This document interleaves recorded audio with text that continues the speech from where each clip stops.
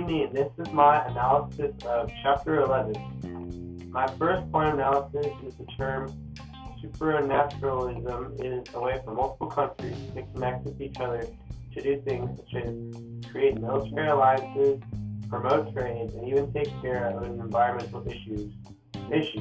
One of the first groups was the League of Nations, made after World War I, but it failed because it did not have superpowers like the United States at the time.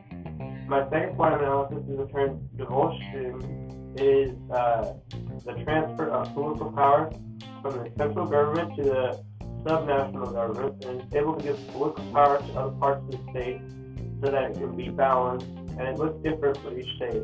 And it can lead to a country being unitary or federal. So my belief statement is I believe that the expansion of networks we have been able to connect as a society far more than we ever have in the past, which is a good thing, but also bad because we could stay on it way too much and get addicted to it.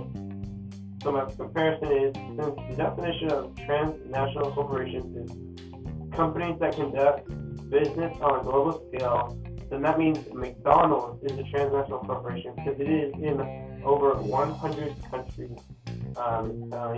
McDonald's, and it also makes a lot of money because it has so many restaurants all around the world, which can be compared to Amazon because it also operates in many other countries. So my book cover would be like the picture of an evolution of a man, but instead of a man, it is like the evolution of a phone to show globalization, like the evolution of like networks and stuff. But on the phone, like the last phone to show like the newest up-to-date phone, there would be a giant group text of all the countries to show supernationalism, because all the countries that come together to make an alliance or do something together. And finally, my catchphrase would be globalization, what a sensation. Thanks for listening.